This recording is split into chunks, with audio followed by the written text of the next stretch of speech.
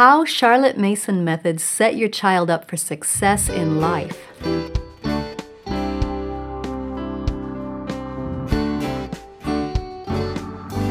Welcome to the Simply Charlotte Mason podcast. I'm Sonia Schaefer. We all want to instill good habits in our children, from the time they're toddlers through the time they move out and start their own households. We often think of habit training as something we do on the side. We work on kindness alongside all of the regular activities of the day. Or we work on orderliness as a constant requirement all day, every day. But what if I told you that there are at least 5 habits that are built in to homeschooling the Charlotte Mason way?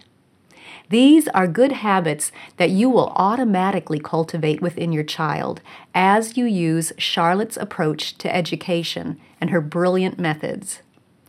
Your child will receive that important repetition every day as you use these methods. Repetition is key to developing habits.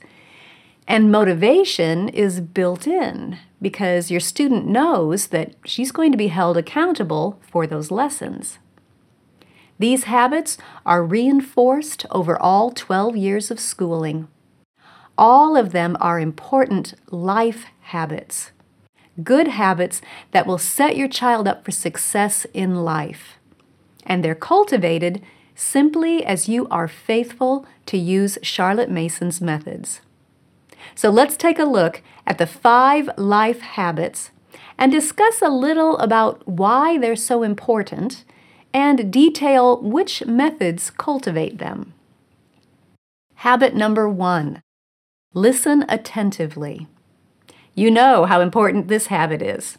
Whether you are in the workplace, at a doctor appointment, sitting in a lecture or a sermon, or discussing something with your spouse, or trying to resolve a dispute between children, or receiving instructions at the start of a new adventure, it's in so many situations. You know how the path can become much smoother when you listen attentively. People who haven't had regular practice with this habit go through life at a disadvantage. They struggle to make their minds pay attention for any length of time. But we can instill this wonderful life habit by simply being faithful in one method that Charlotte insisted upon. Don't repeat yourself. When you are reading a living book for a school lesson, read the passage once. When you're giving a directive to a child, give those instructions once. And then hold the child accountable to narrate or to obey or whatever. You see, Charlotte knew, just as we do, that it is human nature not to put forth the effort to focus unless it's absolutely necessary. Most of us go through life thinking our random thoughts and giving half-hearted attention when those random thoughts are interrupted. We've all learned from a young age that we can ask someone to repeat what was said, and they usually do. And that's exactly why Charlotte insisted upon a single directive or a single reading.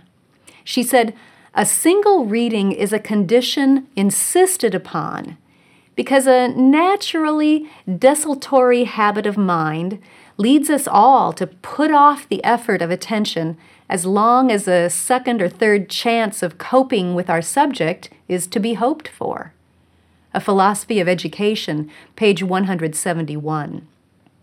Not repeating yourself, whether in giving instructions or in reading aloud, is a key Charlotte Mason method that will instill within your child that valuable life habit of being able to listen attentively. Habit number 2, restate accurately. Listening carefully and restating what you think the other person said are foundational skills for good communication. It shows respect to the other person in the conversation to pay full attention and make sure you've understood him correctly before you answer. Restating something in your own words is also a brilliant technique for learning information or cementing it in your mind. And in a Charlotte Mason education, that technique is known as narration. It's used a lot. Charlotte required a narration after every reading for 2 reasons. First, the student has good motivation to pay full attention when he knows he's going to be asked to narrate what he read or heard. Second, it's practicing for self-educating. If you can read or hear something and grasp it so well that you can put it into your own words, that technique can help you learn just about anything. Now let's be honest. Sometimes we might grow a bit weary of asking our children to narrate. Listening to multiple narrations every day might begin to feel like a waste of time. But that's exactly when we need to remind ourselves of this idea. Every time a student narrates, she's practicing the technique of self-education, yes, but she's also practicing the habit of good communication. The more often she repeats that habit, the more deeply it will become ingrained. Think of it this way.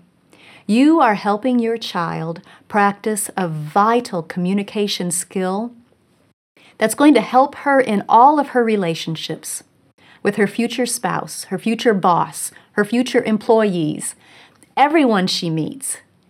Narration is a powerful life habit. Habit number 3, observe closely. Keeping your eyes open and your mind engaged, looking carefully for what you can observe and learn for yourself, is another important habit to learn. We've all been around people who want everything spoon-fed to them. They either don't know how or they refuse to put forth the effort of discovering for themselves what's right in front of them. There is so much that we can learn for ourselves if we have this habit of looking closely and carefully at what is all around us. Focused observation also has practical benefits. Think about driving. When we moved from the Midwest down to Georgia, the roads down here made no sense to me. I was used to driving on a square grid. I grew up where every grid was a square mile. Each side of the square on that grid was 1 mile. So if you needed to reroute, you could calculate how far you would need to go out of your way, and you could picture the turns that you would need to make to get back where you wanted to go. It was a grid pattern. Easy. Georgia is not laid out on a grid pattern. It has curvy roads and random patterns. And just to add to the fun, somebody thought it would be a good idea to change the street names every so often. So you might turn onto Lester Road up on the corner, but then as you drive along, its name changes to Pleasant Hill Road, and then to State Bridge Road. Close observation was needed to help me make sense of these different road patterns and figure out how to get home from the grocery store by the most direct route so the ice cream wouldn't melt. Now, yes, you can use the GPS on your smartphone, but having a good first-hand knowledge of the area in which you live is still an important skill. My phone has routed me the long way more than once, and knowing the roads around here has come to my rescue. That knowledge comes by close observation. And that's just one example. A habit of looking closely and carefully can serve us well in many other situations too. Learning how to change a tire, overseeing the construction on your house, determining when to plant your garden, calculating your expenses accurately, or even following a recipe. Here's a hint, by the way. If your egg salad turns black, you probably put in too much pepper. Don't ask me how I know. Careful observation is built into many Charlotte Mason methods. Your children will practice that skill often by looking closely and seeing what she can observe for herself in nature study, in handcrafts, in math lessons, even in studying for dictation. And the more often she practices it, the more it will become a habit that can help her for the rest of her life. Habit number 4, focus on what is good, noble, and beautiful. You move toward what you focus on. So it just makes sense to try to set up a habit of thinking on what is good and true and honest, just and noble. The more those qualities permeate our thinking, the more our actions will follow suit. And it's the same for our children. It's sad to me when I meet people who are bogged down in a dark place in their minds and hearts. They seem to be just surviving. They're constantly thinking fearful thoughts, worrying thoughts, mulling over all the evil in this world and in their imaginations. That's not the life any of us want for our children. We want our children to embrace the gift of life, to thank God for that gift, to focus on what is beautiful around them, to turn away from evil and do good, to walk justly, to love mercy. If that's our goal, then cultivating a habit of feeding their minds on what is noble and beautiful just makes sense. And once again, Charlotte Mason's wonderful methods come to the rescue. They support that goal. If we follow Charlotte's standards in selecting books and art and music and poetry, our children will grow up with a steady diet of good, just, and noble food for their minds and hearts. Their tastes will be cultivated for what is excellent in quality, and that habit will be established that will serve them well in later life. Habit number 5, do your best, the first time and every time. You can probably recall a time, maybe recently, when someone you were counting on to do a job for you gave less than his best.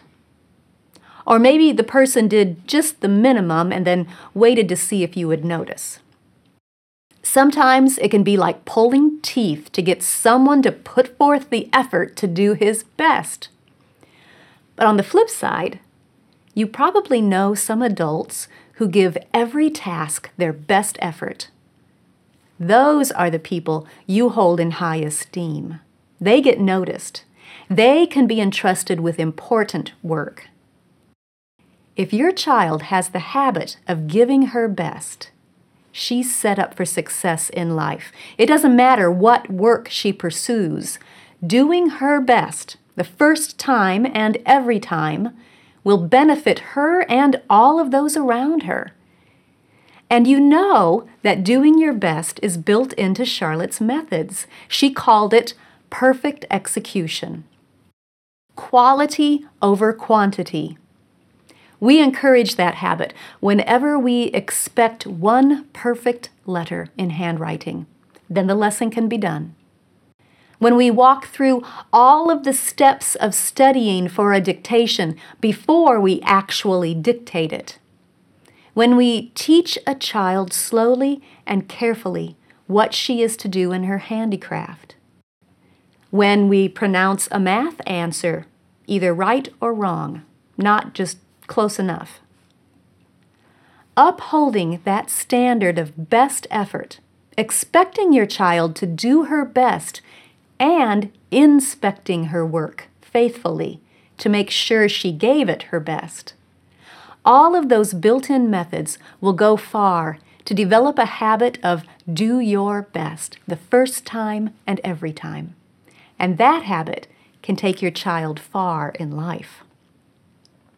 Wouldn't you like your child to be that kind of person, to have those 5 life habits, to listen attentively, to restate accurately, to observe closely, to feed her mind and her spirit on what is good and noble and beautiful, and to do her best the first time, every time? Those good habits can be applied to so much more than schoolwork. Every aspect of your child's life can be affected by those 5 habits. It astounds me that we can cultivate them simply by faithfully using Charlotte's methods in our home schools every day. I guess it shouldn't be so astounding, though, when we recall that Charlotte Mason education is about shaping the whole person, and the helpful discipline of good habits is part of that education. So next time you are tempted to repeat yourself, or to skip a narration, or to excuse sloppy, half-hearted work, remember this: you are setting up life habits, one way or the other. If we are faithful to use Charlotte's methods the way she outlined them, we will give our children not only a fabulous education, but also some valuable habits to help them succeed in life. If you enjoyed this video, subscribe through iTunes, YouTube, Facebook, Google Play, Instagram, or your favorite podcast app so you don't miss an episode. You can also subscribe to the audio version of this podcast or read the blog post on our website at simplycharlottemason.com. All of those links will be in the notes. Thanks for joining me. I'll see you next time.